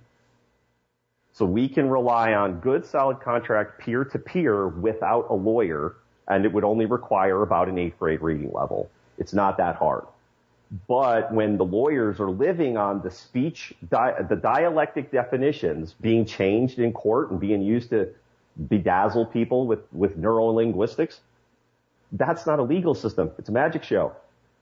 So we just have to narrow it down, and then it's honestly $5 million worth of software in toto. It's $500,000 worth of software up front. That's kind of what it is. So I have cryptocurrency addresses, and I'm kind of hoping for a libertarian whale to just say, hey, I understand what you're doing, and we have some Bitcoin, and I could go pay Bitcoin or Litecoin or whatever coin, I could go pay developers to just do this stuff, and then we don't ask permission. We show up with solutions, but I don't have all the resources to do that. I was used to it. Getting out of the military is humbling because you have all these resources to go do shit when you want to. Yeah. Now I'm just like, God damn it, I need VC money, and nobody knows who the fuck I am. I'm not Jocko, you know? Yeah. Yeah, the people that I see that have the hardest time readjusting to civilian life are people that are rank a full colonel or above, because they were not only did they have unlimited resources for whatever they want to do, they were treated like freaking rock stars. Yep. And so you like, I've had guys who want to come on this show, and one guy was a 2-star general, and I ended up saying, you know what, we're not doing this, because he wanted to tell me how things were going to be coming onto my own show, and it like, I hope you understand, like, the rest of your life is not going to work that way. Like, you're not going to be able to do that anymore at all. I don't know, maybe when you go shopping at the PX or something, you know, people will salute you, but you're nobody now. No one gives a shit. Like, yeah, you can put it on a resume or a CV or something like that, or your speaker, you know, profile or whatever, but no one really cares. Yep. And I think the longer you're in, the more that happens to people, you know, especially if you spend most of your time overseas. I did. I spent the majority of my enlistment overseas, so then you're surrounded by nothing but military. Yep. Right? Like, at least if you're at Fort Bragg or something, then, well, you go to town, there's normal people around you. When you're surrounded by nothing but the military, I think it really does backfire on the system, because when you separate, if you embrace that separation, which some people have trouble doing, your understanding of the programming is much better than the person who never went through it. And people think it's the other way around. Like, once people go in the military, they're brainwashed. They can be. I'm sure you know some. But if you choose for separation to mean separation, for me, it was, I took a 1,100-mile walk on a trail to get my mind out of that mode. Whatever it is, it does it for you. Once you separate from it, it's like anything where a person has been really held on. Like, it's the same reason somebody comes to this country from a socialist hellhole, and in 5 or 6 months they're like, what the hell are you people doing? And they see it, and the average person doesn't, as long as they have their avocado toast or whatever. Yep. And so I think that there is a bit of that coming out of the military, and yeah, the unlimited resources thing, because yeah, you needed something, you just ordered it, right? Or you're just like, we have 100 trucks, we only need one to run. I'll just pull it off of that truck and order it for the other one. Like, you just, whatever you needed was there in some capacity. Eating? Yep. Well, they have food for us. I'm going to eat tomorrow. Like, you end up in almost a childlike state on some levels, you know, like everything is provided for you. And I think that is part of, you know, what people call PTSD and stuff like that. It's not all battle related. I did not go through any significant combat during my service due to the time I was in. I still had a hard time adjusting, and I think that, you know, the combat stuff and all can make it worse. I don't want to say anything that takes away from what scars a person carries internally or externally. I don't mean it that way. I'm just saying the act of being fully and wholly indoctrinated alone, as bad as it is, when one is let go, they've become dependent on that system. And I think that has a larger implication in that a lot of the stuff that people like you and me want to do, we have to develop a decoupling, because society is indoctrinated. Like people say, if you could flip a switch and shut it all off, would you? Is it a dimmer switch? Can I take like 10 years to turn this thing all the way to zero? Because I honestly feel if it's a binary switch, if I go click, I might be okay. I got a place to go and I got stuff, right? But in 6 months, we're going to have, you know, globally a couple billion dead. So we need to develop this decoupling mechanism for people and then get them on that path, because this has to be gradual, in my opinion, anyway. It can't be overnight. And here's what I notice, that the reason this system functionally lives is for the chicanery of a few and the betterment of a many. So the betterment of the many is really hard to overcome, because these people recognize what's being provided is stability, even if it's being provided in an unstable manner. So you have a lot of people who are fundamentally unstable, but they don't understand fundamentals. And then you have a bunch of people who know that they're stable because they're the ones causing the chicanery, and they know when it's going to come to an end. So it's really more of getting people to past all of this. It's psychological warfare. They don't understand, and then they're being manipulated, and then they will be told, you must do these things, and they will make your life better. And then sometimes it happens, right? When the government prints a stimulus program into existence and a bunch of people get checks, some of whom really needed those checks, guess what? They don't necessarily think that was a bad idea. They don't understand what currency debasement is, and they don't have the education for it, and they're not supposed to. And they're also trying to get to tomorrow. So the fact that this got me to tomorrow, and if you leave it alone, I'll get to the next tomorrow, it's good enough, and it's somebody else's problem in the future. There's a selfish nature in that, too. But, I mean, I used to do a lot of consulting work, and some of my consulting was along the lines of a competent version of the Bobs from Office Space, right? Where you would go into a company and say, like, you need to get rid of these people. And when I would come up with a list and say, here's the people you need to eliminate from your company, they'd say, how did you make that determination? I'd say, they told me. And the guy'd go, you know, that used to be in front of a board. What? They told you? Well, they didn't tell me directly. Right. When I had conversations with them, simply by discussing what they do and how they do it, they basically admitted to me that this place does not need them. And since if you were making shitloads of money right now and you didn't need a person like me and you wanted to look at 10% of your workforce as your charity, you give them a job so they show up and don't go rob liquor stores or whatever, or end up in a homeless shelter, then that would be fine. But since you're losing money, and since you're losing just a little bit less money than all of these people cost, and you don't need them, and you could be profitable tomorrow if they go away, then they either need to go away or you need to figure out how to make them productive. And by productive, I don't mean better at their jobs. I mean they have to generate more revenue than you're currently generating for you. And since I see no way on planet Earth that any of these people can ever generate revenue for this company and are not essential to its operations, I would get rid of them if I were you. And I think there's a shitload of people in society that are those people in society. You see, they know that they are not needed, they are not necessary, and what they do and how they earn their living, whether it's a government stipend check that comes in the form of a welfare check, or even if it's some sort of employment, and many times in some form of governance, that if we actually ran the place in what everybody wants to talk about as fair, that they would have to do something else, and they don't want to. Everything that you just said was a description of a process that's making a business solvent. You went through that whole, that's right. And the reason you're making the business solvent is because it's failing and because we're trying to save as many jobs as we can. Correct. But as you were talking about that, I was listening, okay, how many political arguments are against everything that you just said when you were describing a process? You weren't judging it. You weren't trying to promote it. You were describing the process of saving a failing business, yet somehow political science has an opinion on it. And that's really the functioning problem, is these fucking morons really don't know what they're doing, but then they're allowed to have a political argument to judge and or control it instead of assess and or fix it. And because they're incompetent, Dunning-Kruger just rolls up in here all day. You know, it's the same thing you see when you see these memes go around where people have a picture of like a self-checkout and say, don't use this because it's costing somebody their job. Like, when you see that, I made a counter meme to it that was like, you know, let's bring back the elevator operator and the milkman and, you know, like, the think about the sawmill. There was freaking people like tore down, like, in England, like castle walls over the sawmill when the first sawmill went in. Because it was going to cost a sawman their job. Now, if you actually look at history and see what the job of a sawman was, it sucks. We don't have a job today that people do that sucks any worse than that job sucked in the 1600s.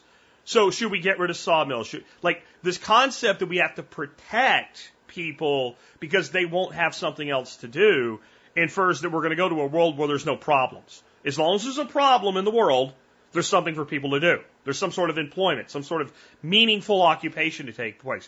And if we actually get to a point where we don't have any problems, well, then we don't have any problems.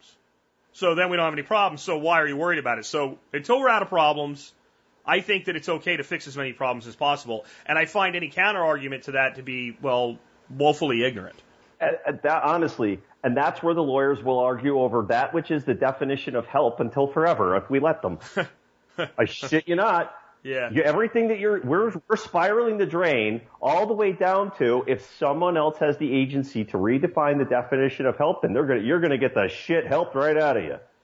And that's how it's gonna happen. Well, here's an example. You'll love this because I let Facebook scroll while I'm doing interviews because it's funny how shit comes up that fits perfectly. Yep.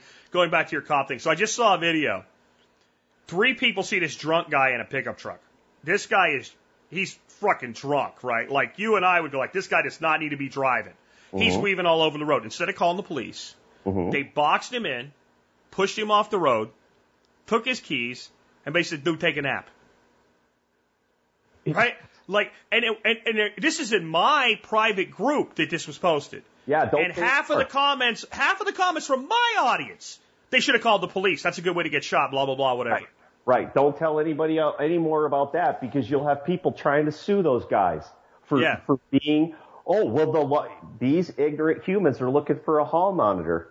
Yeah. They're looking for a hall monitor and that's what they think cops are. And I don't shit on religion. I don't shit on Christians or anything. But when Christians go to church on Sunday, and there's the community feeling, there's the fellowship, there's all of that stuff. Then there's the dogma, and the dogma basically states that there is an unseen entity that is somehow in control of the shit that we don't understand, and we pray. Okay, there's a bunch of human shit that goes that way, and I'm not trying to enforce on that. Monday through Friday, there's a bunch of shit that we don't have to debate. It has to fucking happen. That's how it gets done in real world time, and we don't pray for solutions. We make them happen because we know how.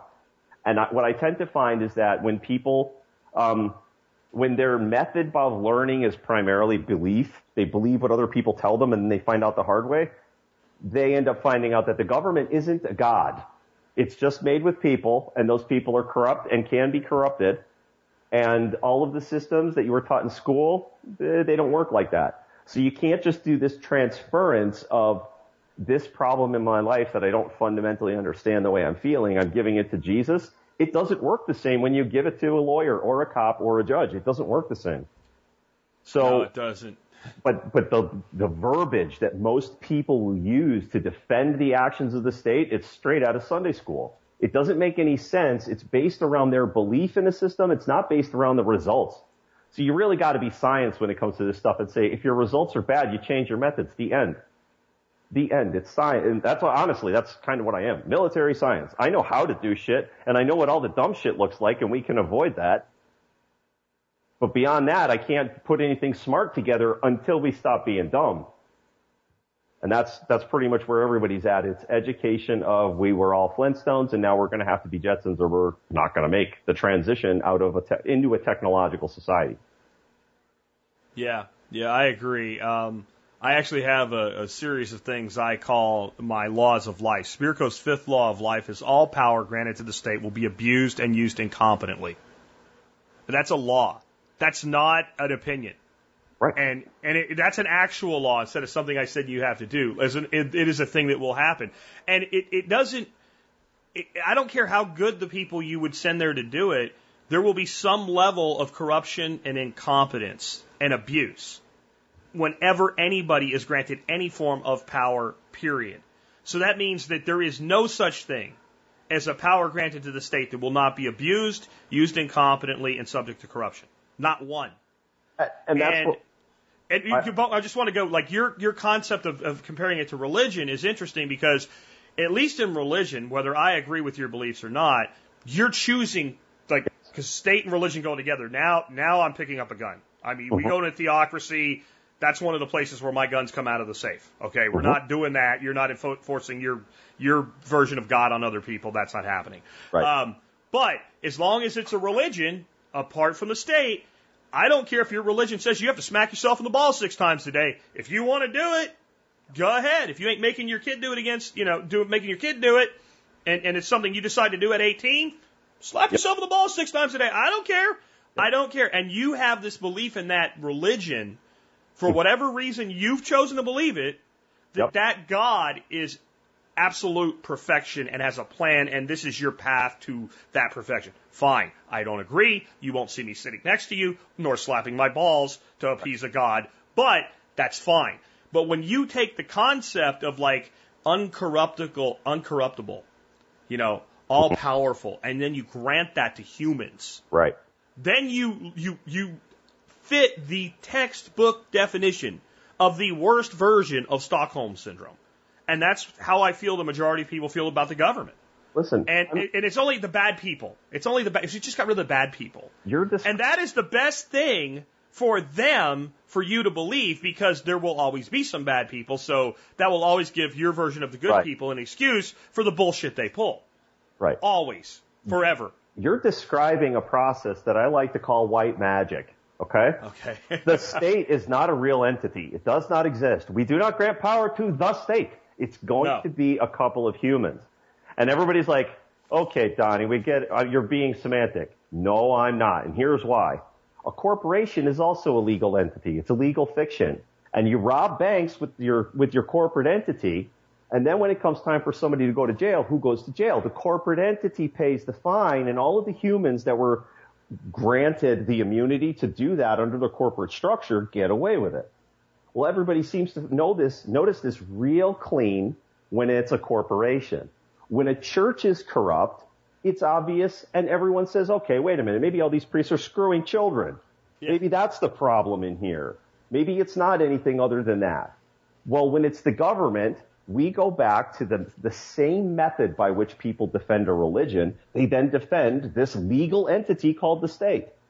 And they will no longer science. They will no longer look at the humans that are performing clearly inhumane acts and then say anything other than, well, they're just doing their job. No, all of a sudden they're going to look upon horror and they're going to say, oh, well, that's supposed to happen that way. And to be honest, they don't ever want it to happen to them.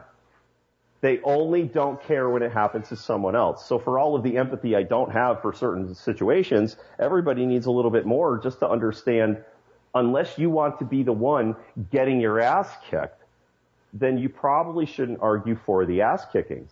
If you think you're smart enough to avoid the ass kicking, you're the next dipshit up to bat, so I don't care about you. You'll be fine. The system will catch up with you soon enough. I was that guy and it caught up with me. And then I had to make a decision, fight or not fight. So I'm on my All Enemies domestic tour. I'll handle that end of it. Not everybody's built for the rough end of the ride, but the easy end, people will just defend. They'll watch somebody get beat until it's obvious. Until there is a California state trooper straddling the chest of an overweight black woman, punching the shit out of her. No, I still heard people, I know exactly what you're talking about. I heard people defend that prick. Right. Right. I heard people defend that prick as though he went MMA on that woman. Right. He had his knees. If anybody's not seen this guy, her crime was she was a homeless woman walking down the median of the highway.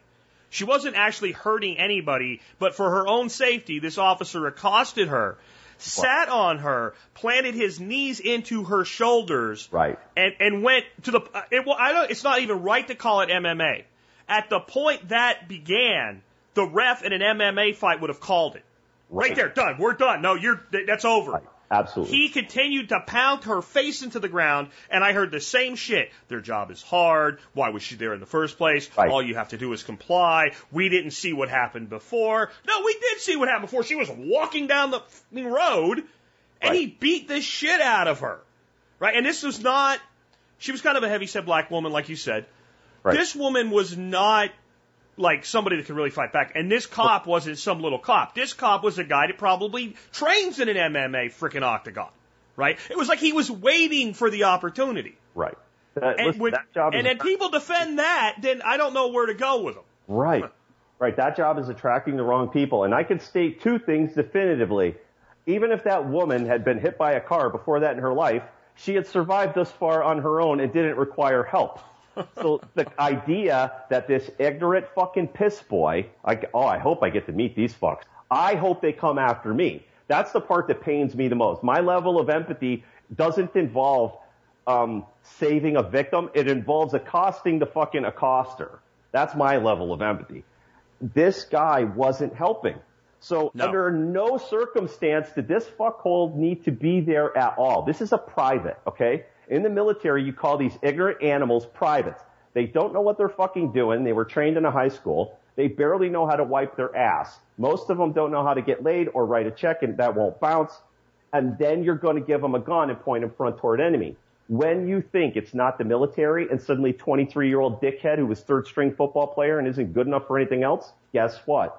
He's the guy on the side of the road after too much money to support his 4,000 calories worth of protein a day habit, and then he's beating the shit out of a homeless lady, declaring it help no matter what. That is our lives now. You want to pretend that your sheriff is the norm? Not only is he not the norm is way closer to the fucking dude beating the shit out of somebody. That's the norm, and it's closer to it. The real norm is someone who doesn't have the fucking character to walk in and tell their boss, I'm not collecting activity points anymore. I'm not exposing myself to danger on the side of the road for the purposes of contract. I'm not doing it anymore. Call me when there's a problem and I will rush to the scene and protect people. But this justifying my job shit, that's all they're doing. They're making work and they're making it look good, but they're not, you said, 1,300 people, 7 cops. Well, the bill looks like $1 million worth of fines that they're going to pay off the books and then whatever the taxes cost to keep it open. Oh, it's worse because in Texas, the state takes a piece of the fines. So that's their million they get to keep out of the fines. So they're going to write about $2.1 million in fines to make that $1 million. Oh, there you go. Think about that. I mean, really think about that. And then a lot of that money that the state takes, it comes back because all the cops are subsidized by the state anyway, right? So it's the analogy of the guy that's standing in the back of the pickup truck pushing on the cab and he's helping the other guys that are actually pushing the truck, and he says he's paying. That's the government employee paying taxes. Yeah. I'm not going to crap on every government employee. People, you were in the military, I was in the military. We were government employees. Most of us are not born knowing the stuff that you and I are talking about now. It takes people time to decouple and understand where they're at in the system, but it still is what it is. Yep. And, what you're making me think of there with the police is, if we're going to have a police force, I think they should work a lot more like the fire department.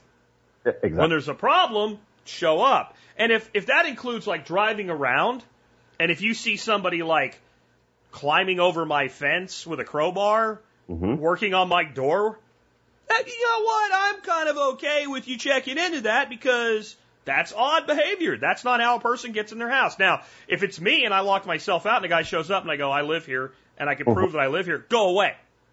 Now go away. This is my property. Bye. But instead what we have is, and I've had every officer I've ever talked to, whether it's an interview or informal, admit this. All you're doing with these traffic stops is 2 things. 1, you're raising money and justifying your existence. And 2, you're seeking a contact that might lead to something else. Right. So in other words, you're interfering with people's lives for no reason other than to fuck with them. Right. I mean, that's it. And they're legally immune to do so. So I just make sure, like when they mess with me, I make all of my own decisions, and I was trained in counterintelligence. So I'm sitting here, I'm interrogating a cop who thinks he's interrogating me. It doesn't fucking work out for him, ever. He doesn't know what the fuck he's doing. He's about to walk into you say, if you want to look at my registration, look at the ticket. He's like, can I have your driver's license and registration? And I'm like, why? I start there. Why? Give me one good reason. When you start telling these people, what you find out is that they have very little actual agency to pick a fight with you, and they're trying to get you dialectically involved. And thankfully, because of New London versus Connecticut, none of these fuckers, they're taught 5 or 6 different dialectic tricks, and if that doesn't pacify you and get you compliant, then they have to get violent with you, and there aren't too many who are willing. You'll find out they'll get frustrated and walk away from you. But okay, now I'm 6'2", and I'm clearly not a fucking joke. So at a certain point, that guy's dealing with me. I'm going to tell you, in spite of everything you're saying, I will be sad to hear it, but if I ever hear that you get your ass shot, I am not going to be surprised. No, you don't have to be surprised. Again, I will not be surprised. I'm on my all enemies. And that's why I'm advising people to not listen to that end of what you're saying, because I think that somebody that listens to you could get their ass shot very easily. Yep. I'm a trained professional. Do not attempt this at home. You're still going to get your ass shot. Anyway, assuming you don't get your ass shot, what's next for you, man? Honestly, I'm just doing the book right now and taking a class at my GI Bill, and this is kind of what I'm doing until I hit like Rogan or some sort of major venue, because my job is to get information out. If anybody has a better idea on how to have a constitutional convention, I'm all about it, except, we have to talk. So I'm all about different methods and different ideas, but I don't know of any other way to do this for such a vast and diverse population. Especially, some of us are like me who will stand up, and some people who are very, very easily intimidated. You shouldn't be intimidated. They have no right they don't have to learn to stand. They should learn to stand up for themselves, but they don't have to learn it. And the real problem is an aggressive legal system. Well, I'm good at dealing with aggression. I know all about it. So I can get a legal system pacified, but it really looks like educating people. The book is free. So it's not like Jeff Bezos is charging 99 cents, but you can get it, 3 other ways for free. So basically it's, if people who are listening to your show, they're kind of more self-educating anyway. They take the time and the curiosity for it, and everybody's in a stage of learning. So if you think I'm cockamamie, you're wrong. I have a $4 million education, and I'll give it to you if I could. The end. You're wrong. It's not that I'm right. This system is a system where no one is in charge, and it aggregates around private property, and everybody's in on private property. They could say that there's a big debate about socialism. No, there's not. Almost everybody wants private property. They want their house. They want a place to retreat from. We are going to adjudicate along private property lines. So we need to get rid of a system that's offensive and has the right to reallocate property. Andrew Napolitano will write us a better legal system. So we can do that now, and just kind of learning how, and education and software. So I have crypto addresses if somebody wants to throw me crypto, and I will go and do it. Other than that, I am just doing what I do. So where can people get your book, find out more about you, things like that? The Null Hypothesis of Politics.com is my website. There is a bunch of links there. I have a YouTube website that has a bunch of stuff that will help you get involved in crypto. If you don't know anything about it, there's a couple of links there. And then there's just other stuff I look at it this way. Walter Block saved me about 40 years of reading, because he condensed a lot of these property arguments in a book called Defending the Indefensible. I didn't even read the whole thing. I immediately understood what he said once I understood he was exacting and methodical about all of his stuff. And then I watched probably 5 hours of Walter Block giving lectures and doing debates. And I learned so much just from watching him talk. This argument applies in New York City because there's a building, and you own an apartment in the building, and that's relevant. This other guy, he's part of an HOA. HOA is like a fake building around everybody. It turns everybody into a tenant. That's functionally what it does. So the argument against an apartment in a building versus a house in an HOA is not the same as you would think. And you have to take that real granular property understanding. And Walter Block will catch you up. Milton Friedman can catch you up in economics, but economics is hard. You're going to need Milton Friedman and Thomas Sowell and Bob Murphy, and you'll probably need a dozen mentors. But with 40 hours of study in any particular category, you will get a long way in it. 40 diligent hours, 40 real hours. So you can go a long way forward. And then I had a $4 million education. So I came home, and there were problems in my own house that I recognized in a battlefield. And I'm having trouble at my own house now because literally some of the terminology is not even allowed. Like talking to children and trying to explain certain things, I have to figure out how to try and massage it because people say you're too harsh with the children. I'm like, wait a minute, I'm just explaining them how that works. And if you're so sensitive that the terminology about explaining certain things is a problem, then I literally come back to some people are too scared to even talk about certain things, and we need a dictionary. All right, man. Well, hey, I appreciate you being with us here today. We weren't able to sync up yesterday because you were in transit and stuck in an airport with about 100 people, so I'm glad you were able to make it with us today.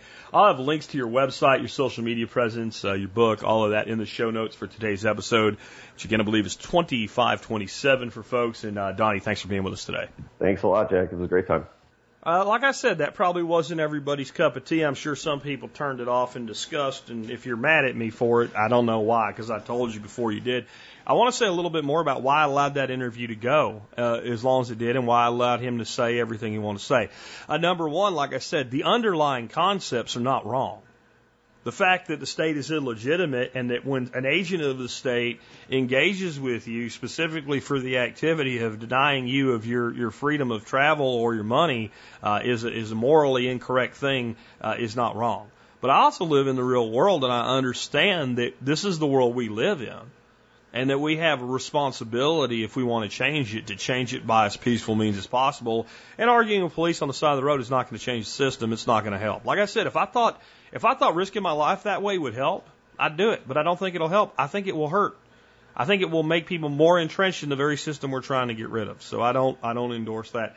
But the other thing is, people deserve to be heard. I bring 99% of the people that I bring on this show, we are like-minded. In innumerable ways. Not just on the same side, but on the same side of the same side, if that makes sense. Occasionally I'll debate with a guest, but it'll be some sort of a logical debate, like my debate with Ken Berry on unlimited calories on a ketogenic or carnivore diet. Like, I don't believe that works. He says it does. There's a way to prove who's right there. We can figure that out. And my belief, and I still, as much as I love Ken, I still haven't had any of the studies I've asked for that prove me wrong. I say calories matter and calories count. But see, that's an intellectual debate. And I'm totally open to being proven wrong about that. And so I think that my advice to Mr. Gebert, if he's listening, is learn to be a little bit more diplomatic. Especially when you're talking to the people that already mostly agree with you. And I would have loved to have heard more about the mechanics of a blockchain-driven automated legislature, automated governance, where people are free to pursue their dreams. I think that's a great idea. And to be blunt, I don't know whether his idea is valid or not. I think the concept's valid, but his idea's behind it, because I heard way too much about how cops are piss boys instead of how to actually do this. And I think that there is some things to be learned from that as well. And I look forward to maybe having him retool his message into one that is more, this is what we do, not, oh, go get my free book and it'll tell you how to do it. That is not the purpose of a podcast. Anyway, don't see that as adversarial. I think that Donnie and I are on the same side. We're just not on the same side of the same side when it comes to how to explain it. With that, I hope you did get something out of today's show. If you did, and you want to support our show, one of the ways you can do that is do your online shopping through tspaz.com. That's TSPAZ, tspaz.com. If you do your online shopping that way, no matter what you eventually buy, you do help us in the work that we do. I had an item of the day yesterday that I preempted because of the Anchor Power Core deal. I saw a lot of you took advantage of that, and I'm glad you did. Today I have the item that's $70 or less that I don't know of any single item at that price that can do more for your prepping needs, assuming you own a car and you store extra gas. It is a 800-watt power inverter that you can clamp on the battery terminals of your car, and you can do things like run fans, small devices, charge electronics, run a couple light bulbs, and even for periods of time, run your refrigerator, freezer. And that is an incredibly valuable thing that you can do, because if you can just run your refrigerator and freezer for about 4 hours a day, throw a bunch of blankets over it, you can get through just about any power outage there is. Now, while you're running your refrigerator on a 800-watt inverter, you're probably not doing much of anything else. But you can do that and then do other things. I really recommend a generator. I have a 6,500-watt generator. Made by Troy-Bilt, and it is the best investment I've ever made in my preps. It was about $700 at Home Depot, Lowe's, wherever I got it. I don't even remember. And it has done so much for me. But this is kind of your first step into backup power, and with a good set of, good battery charger, double and triple A batteries for it, and devices, things to charge your electronic devices, and one of these, and it may be a couple cheap table lamps with some low draw LED bulbs, this will get you through most power outages. And at least you have that. And if you don't have this at least in your backup power needs, I'm telling you today to add it to your backup power needs. Most of our outages, are 48 or a couple hours to about 48 to 72 hours. And when we go into 48 to 72 hours, that's when we start losing food in our refrigerator and freezer. It costs us, you know, keeping your food from being spoiled paid for it. That fast, trust me, I just lost a freezer that I didn't know I lost. It was expensive and miserable. So that alone pays for it just in one outage. Now, I do say this, if you plan on running your refrigerator with a power inverter, try it before you need to. Make sure it's going to work. Some refrigerators have no problem doing it. Some don't really work. So if it doesn't work, you're going to need to have another method for doing that. This still, I have a couple inverters, and I have an inverter tied to a battery backup system in the toolbox of my truck. And if the power goes out short term, I actually go to it before my big generator. It's quiet.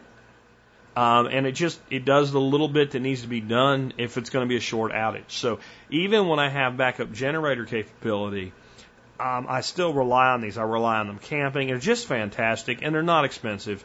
Check it out. This one's made by Gebert. It's the CP 1890, or CPI 890, I'm sorry, 800-watt compact power inverter, made by Gebert. You can find it at TSPAZ. Just go to survivalpodcast.com, and you can click there, and you can find that item. You can find everything I've ever reviewed, remember, at tspaz.com, and if it's there, I own it, I used it, I bought it, etc. And those of you that I told about the PowerCore 20,000 yesterday, PowerCore 220,000 from Anchor, and said it was a deal of the day and the price was going away, I clicked on it just to make sure it did. They're $60 again. You should have got it for $40 when I told you it was available. Backup power, I guess, is becoming the theme of the week. With that, let's go to our song of the day. Our song of the day has nothing to do with backup power, survivalism, anarchism, whatever. It's the most covered song in the history of the world. No song has been covered more times by more people than this song. It was originally done by the Beatles, but it really was done by Paul McCartney. And it's kind of the bifurcation point when the Beatles began to drift apart, was when this song was put together. It's called Yesterday. I bet a lot of people wouldn't know that. The Yesterday was the most covered song in the history of modern music. But I love this song. And it's kind of a melancholy song of a guy that, can't get past the fact that his relationship with this girl is over and he's still living in yesterday. That's probably how the song was meant. It was probably not meant to be anything bigger than that. It was a time when most music was not being written to be something that was more than itself, more than the sum of its parts. It was a time when music was being written to be a story that was. That's why the songs were shorter. There were less lyrics in them. The average song was 3 minutes or less, etc. I think this one comes into 2 minutes and something seconds. It's not a real long song. But to me, it still is one of those things. And now all great music can always be expanded to mean more things. I think there's so many people living in yesterday, and there really shouldn't be. Because yesterday is your source of, in some ways, inspiration, and hopefully it's the thing that tempers you in making your decisions going forward by learning from yesterday's mistakes as well, and makes you better today. But the future is in today and tomorrow. Yesterday will do nothing for you. And if we live in yesterday, we're wasting our dash. That's the part of the dash you already spent. The part of the dash you have to spend is in today, tomorrow, the next day, and so on. With that, it's been Jack Spirko with another edition of the Survival Podcast, helping you figure out how to live that better life if times get tough, or even if they don't. Yesterday, all my troubles seem so far away. Now it looks as though they're here to stay. Oh, I believe in yesterday. Suddenly, I'm not half the man I used to be. There's a shadow hanging over me. Oh, yesterday came suddenly. Why she had to go, I don't know. She wouldn't say. I said something wrong. Now I long for yesterday. Yesterday, love was such an easy game to play. Now I need a place to hide. hide away. Oh, I believe in yesterday. Why she had to go, I don't know, she wouldn't say. I said something wrong, now I long for yesterday. Yesterday, love was such an easy game to play. Now I need a place to hide away. Oh, I believe in yesterday.